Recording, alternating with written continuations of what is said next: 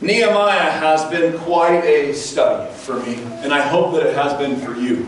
And we are not even close to done. I figured I would, be like 7 weeks of Nehemiah, kind of like John. It was supposed to be a 12-week deal, and it turned out to be a year and a half.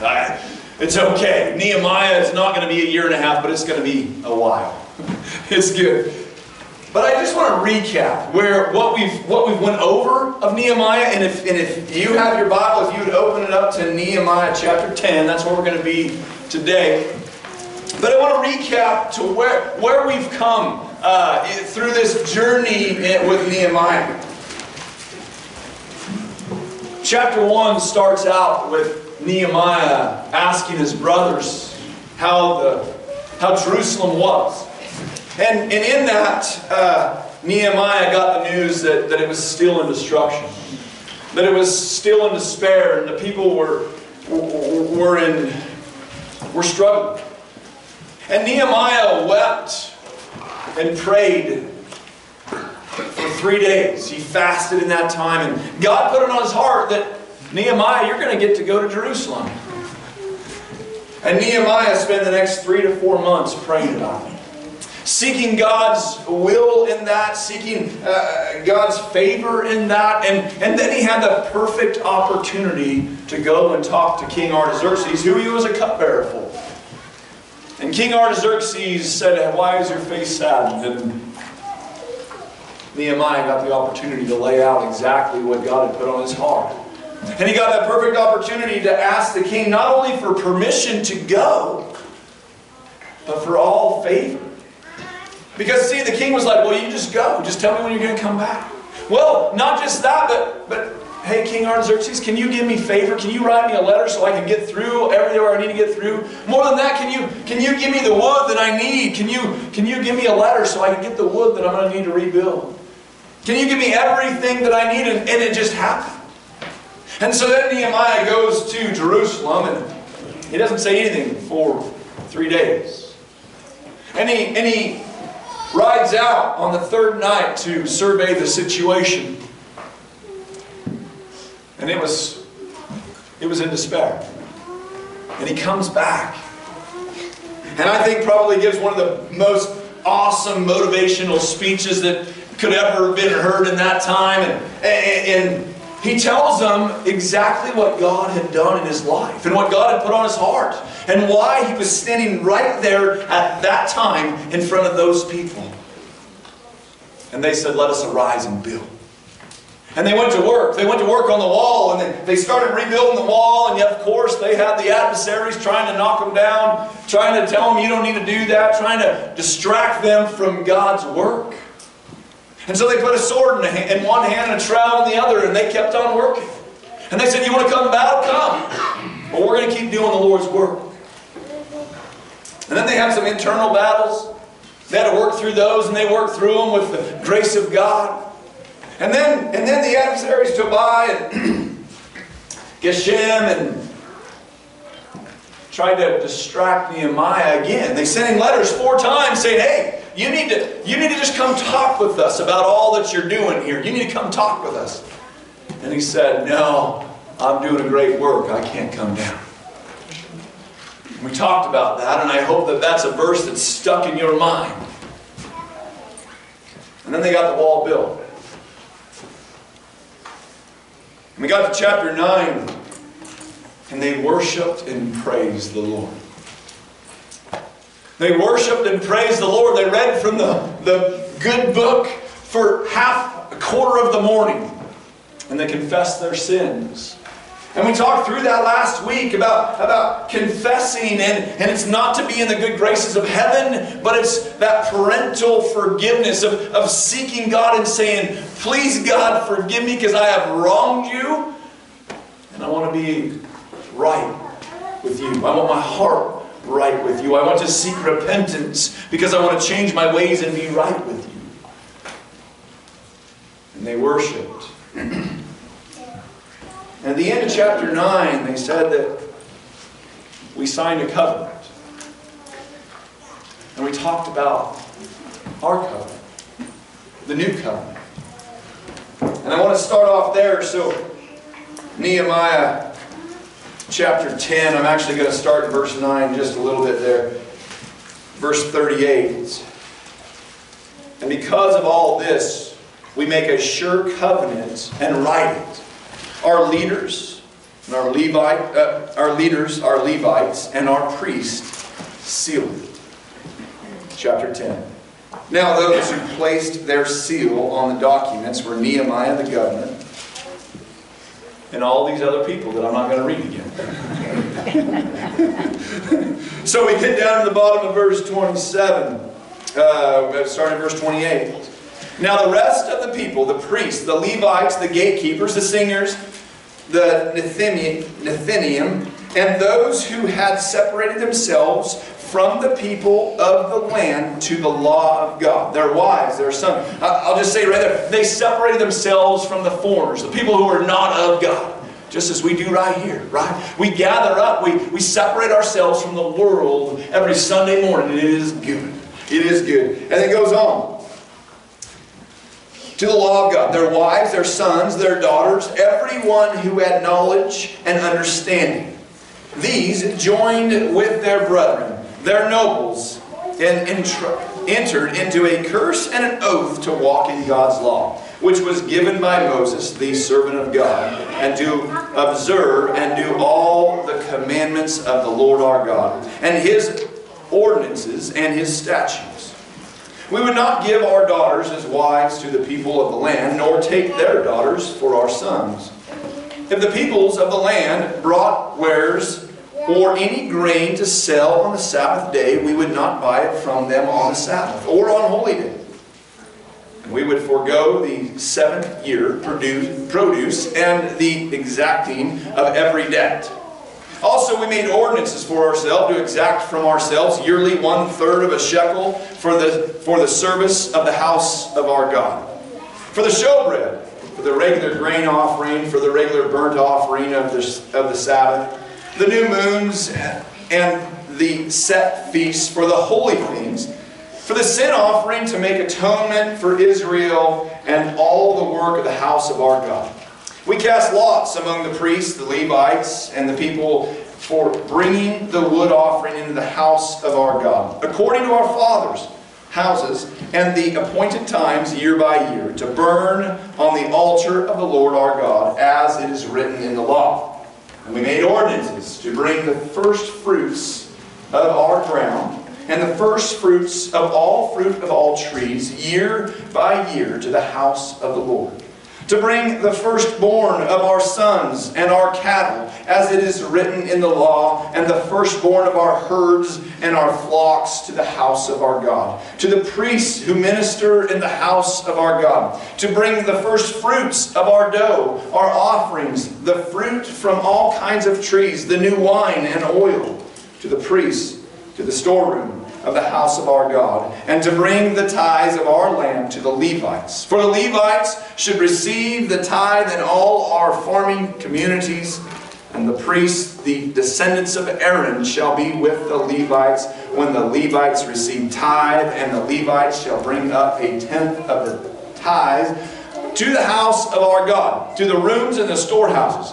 For the children of Israel and the children of Levi shall bring the offering of the grain, of the new wine and the oil, to the storerooms where the articles of the sanctuary are, where the priests who minister and the gatekeepers and the singers are, and we will not neglect the house of our God. And if you say, "What did you just say?" it's okay. Because I don't know. We're going to talk through it. It's good, but let's go to Him in prayer first. Father God, I thank you for your word. And I pray right now as we work through chapter 10 in Nehemiah, that it be your word that come. That it be your truth that we talk about, Lord. I don't want to take this out of context. I want us to understand what's taking place, and I want us to understand what it's about for us today, Lord. And I just pray that you give us that wisdom. Lord, I thank you for every person here. In Jesus' name I pray. Amen. I want to go back to a little bit to this covenant. This covenant that they wrote and they signed and they sealed. A covenant that was of the old way. They were saying, in this covenant, I'm going to walk with you, Lord. In this covenant, I'm going to follow you and what you have for me in my life. You know, the great news is that we don't have to sign that covenant and the way they did. I talked a little bit about last week where we have the new covenant with Jesus Christ, our Lord and Savior. We have the new covenant where He came to this earth. He hung on a cross for us and He was crucified. He was laid in a tomb and He rose from it. And He ascended to heaven. And He gave us a covenant that said, if you believe in me, you will have life. And it's in Him. But you see, you still have to sign it.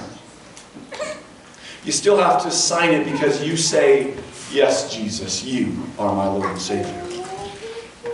So I pray that you've signed that covenant, that you have confessed Him as Lord, and believe in your heart that God raised Him from the dead, and as it says, you are saved. You see, that covenant is important.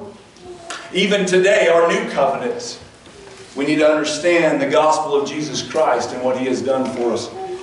You see, that covenant is nothing that you can do to change it, to make it any better. It's already good because Jesus has done it. You just have to sign it. Give Him your heart. Give Him your heart. But you see, they go on. They say that we want to walk in God's law. We want to be of you, God. I pray that as we went through the last 40 days, and it's been more than that, but the 40 days of fasting and prayer, we put our focus there. And it hasn't changed since the 40 days has stopped. But our focus is, I'm going to walk in you, Lord. And when I fall short, I'm going to wake up the next morning in the newness of you, and I'm going to walk in you. You see, but he says this in Nehemiah. It says, and to observe and do all the commandments of the Lord our God. You see, as I was thinking through this week, I think that we're pretty good at telling people, you know what, confess Jesus and come to Him and man, you're saved. But what about the rest of the life? What about now from that point forward? What about now as we walk in that journey? You see, he says, I want to walk in the commandments. Do we have to walk in the 10 commandments of the Old Testament? I'm going to say this. Let's walk in the 10 commandments of the New Testament that Jesus laid out. Every one of the 10 commandments in the Old Testament, He brought to the New Testament, but He added to it. We all know that the greatest commandment is to love the Lord with everything we have. That's what it breaks down to. Every ounce of your being, love your God. Love Him with everything you have. Oh yeah, and then love your neighbor as yourself. Are we doing that?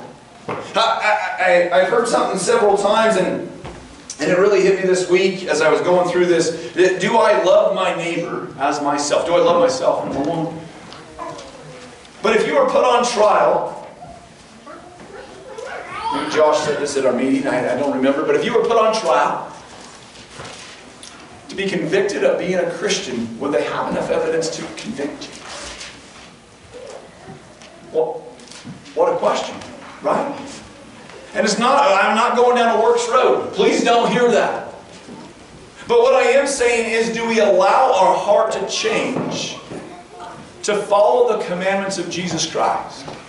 Are we walking in His ways? You see, we're supposed to love our neighbor. Do you love your neighbor, or do you fight with him over the fence line about everything else? Maybe it's not your neighbor. Maybe it's the stranger in the store that you come into contact with. Or the guy you want to road rage with. Right? Are we loving people? What about the person who really needs love and we just walk on? Are we loving our neighbor? But even more than that, right? It's the 10 Commandments don't stop there. And I'm not going to talk about every one of them, but I'm just going to point out a couple. You see, Jesus, we know, do not murder, right? But Jesus goes on even further and says, you know what, it's not just about murder, but it's about don't have hatred in your heart. Because if you have hatred in your heart, you've already committed murder. Listen to me this morning, church. If you have hatred in your heart for an individual, for people, I encourage you to get on your knees. I encourage you to get on your knees and seek the forgiveness that you need to pour out. Because listen to me, it's this relationship. It's not about going to that person and making it right yet, if you have hatred in your heart. It's about this one. See, God will give you everything you need to get that hatred out of your heart. Get it out of your heart. Don't let it be there. Don't let it fester. Don't let it stand in there and stop an amazing relationship that you can have with God. He says not only don't commit adultery, but don't have lust in your body at all. I'm going to be vague in this because we have youngsters. But if you're looking at anything that allows you to lust, stop. This numbers are terrifying of what's happening online with people of our world, with people of our churches. Listen, there's an easy way. Set a chair beside you. Have a conversation with Jesus when you have a temptation. He's right there. Make it physical because He is right there. Amen. Are we walking in the commandments that Jesus has given us? It's not just about accepting Him and then coming to church on Sunday morning and, I'm ready to go for the week. And living of the world and then coming back on Sunday. And I'm preaching to myself this morning. But it's about walking in Him. Walking in Him. And the last one I'll talk about is loving your enemy. Do you? Do you truly love your enemy? Do you pray for your enemy? If you have somebody who is trying to persecute you in some way or another, or in every way you can even think of, are you praying for them? Are you truly praying for them and allowing your heart to be about Christ, not about the world?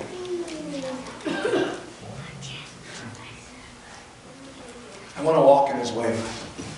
I want to follow His commandments. I want to be about Him. In church, I challenge you to say those same things to Jesus, not to me, not to anybody else, but to your Lord. To your Lord. You see, but also in Nehemiah chapter 10 here, they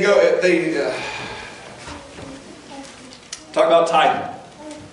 And I'll tell you, in the last month, I'm going to talk more about tithing than I have in 2 years.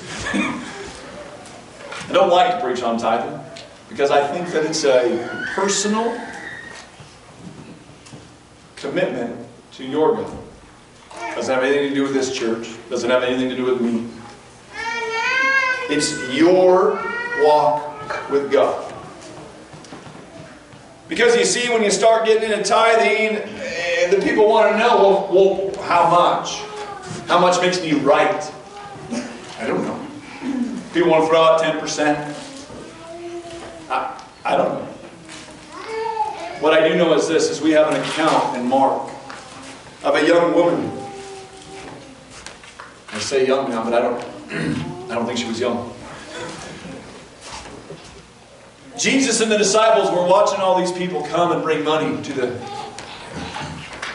metal bowl that was made out of metal, so that when they threw their big dollars in there, it would boom, and everybody would know they threw a ton of money in there, and it was good. Their coins, their money. And a woman came along there and threw, we're going to say, 2 pennies. 2 pennies in there, and it was everything she had. And Jesus then told His disciples she just put in more than everybody else. Was it more money? No, it wasn't more money. It was more heart. She gave everything she had. It was a heart thing, right? She poured her heart out. Everybody else was just throwing money. And God says, I don't want your money, I want your heart. And so when you're giving to God's work, give your heart. Give your heart. Don't think about a number. Don't make it about that. Make it about a heart. That you give with a cheerful heart. That you give the number, whatever it be. And I'm not even talking about this church, but the Lord's work. And whatever God calls you to give. And if your heart's not joyful in that, do something different. Get on your knees and seek. Pray. He'll show you. But it talks a lot about first fruits. Well, what's a first fruit? It's from the top, not the bottom. And over and over again, they talk about the first fruits, the firstborn. If you go through there, it says it over and over and over and over again. First fruits. I'm not giving to my first fruits this morning because I watched volleyball yesterday and I screamed and yelled and now my voice is struggling. But honestly, he's talking about first fruits. They wanted to give from the top. They wanted to give from the very get-go at the top. They wanted to give of the best, the firstborns. So here's what God put on my heart through all this. Are we giving from the first fruit? And I'm not talking about money. I'm talking about your time. I'm talking about your commitment. Are you giving of your first fruits or are you giving what's left over?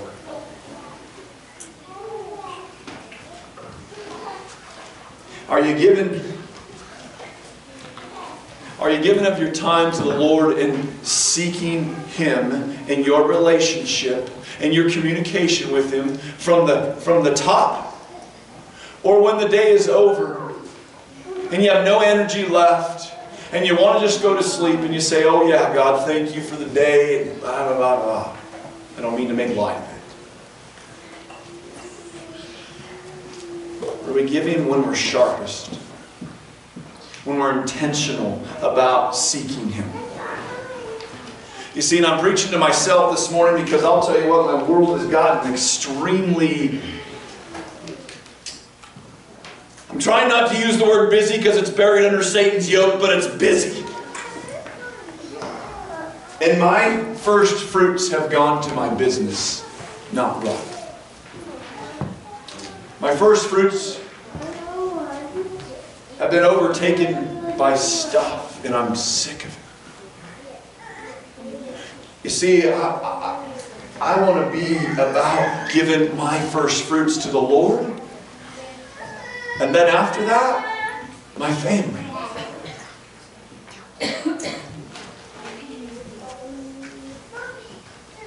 You see, they had been lacking that. They had actually been given everything to a golden calf, to a false god. They had been given everything to everything except God. You know what God did? As soon as they called out to Him, He's like, come on. I'm right here. I'll give you everything you need. I'm right here. Here, I'll give. And He gave. And they were satisfied and happy. And then as soon as they were happy, they turned right back to what was not God.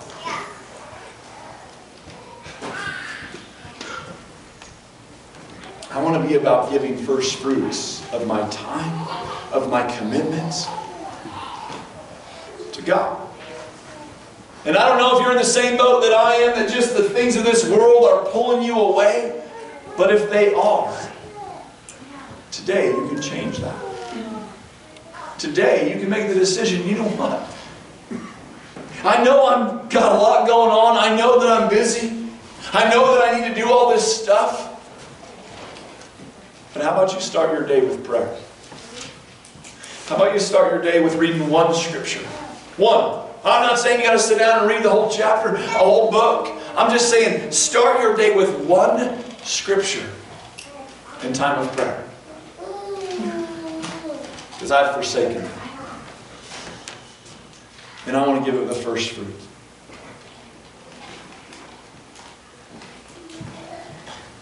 Church, I'm going to challenge you in that. And I want you to take it serious. This world can consume us. The evil one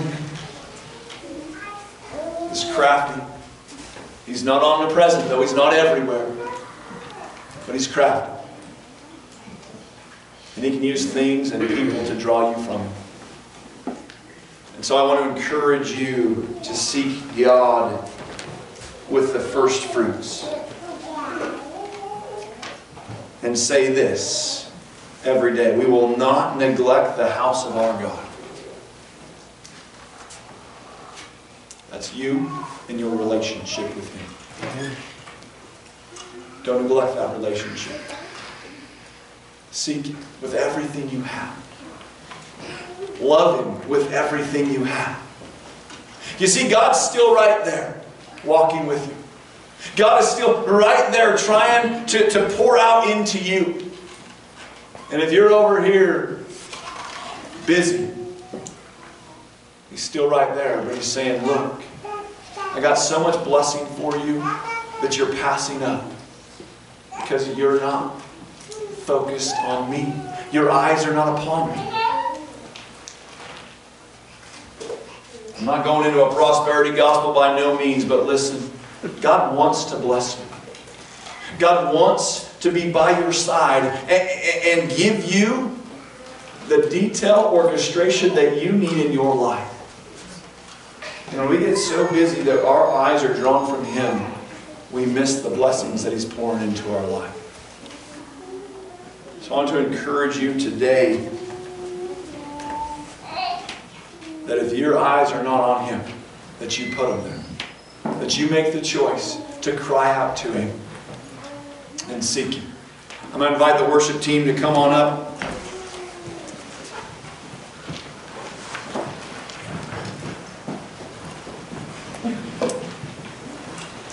I've preached a lot about our journey with Him, but I'll tell you what, if you have not given Him your life, today's the day to start with that. If you have not confessed Jesus Christ as Lord, today's the day to do that. Today is the day to give Him your life and say, I know that in you I will have life and life eternal. But if you have done that, that you've let the stuff of this world overcome you, recommit. Recommit just as they did in chapter 10. They said, we know, God, that we have wronged you. We know in chapter 9 and 10, we have been wicked. We have fallen short of your glory. We have not walked the way that you want us to walk, but today we're changing it. Today we're making the intentional choice to be about you. And I want to encourage you today to do that. I want to encourage you today to make that choice to recommit. Make that choice to give Him your heart and say, I want to follow your commandments. I want to follow your ways, so that when I do that, I imitate you and I allow your light to shine. And if anybody ever tried to convict me of being a Christian, there would be so much evidence. I wouldn't need a jury. I want to encourage you today, and if you feel like you haven't been walking in those ways, that you can change that and walk in His newness. Don't think you're too far astray. You're not too far off. You're right in His presence. Just turn your eyes upon Him.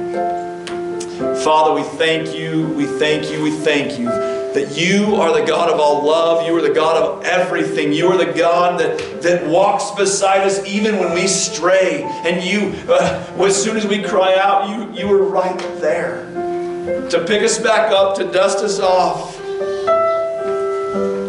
Thank you for that. And I pray that if we have strayed, that we cry out and we become about you. And that we want to give you our heart, and we want to have you guide us in walking in your commandments, walking in your will. Lord, I pray that we give you our heart so that you can mold it the way that it needs to be molded for us to walk in you. God, you are so good. You are so good, and I thank you for that. God, I pray that we give you all glory for what you do in our life. I pray that we seek you in the newness every morning. We give of the first fruits, not of what's the leftovers, but the first fruits in our time, in our money, in our thoughts, in our ways. God, help us in that. Give us the strength to do that. God, I thank you so much for that. And I pray that if anybody here is struggling this morning, that God, you just let them feel your comfort, your love, your understanding. God, I pray that they turn their eyes to you fully. In Jesus' name I pray, amen.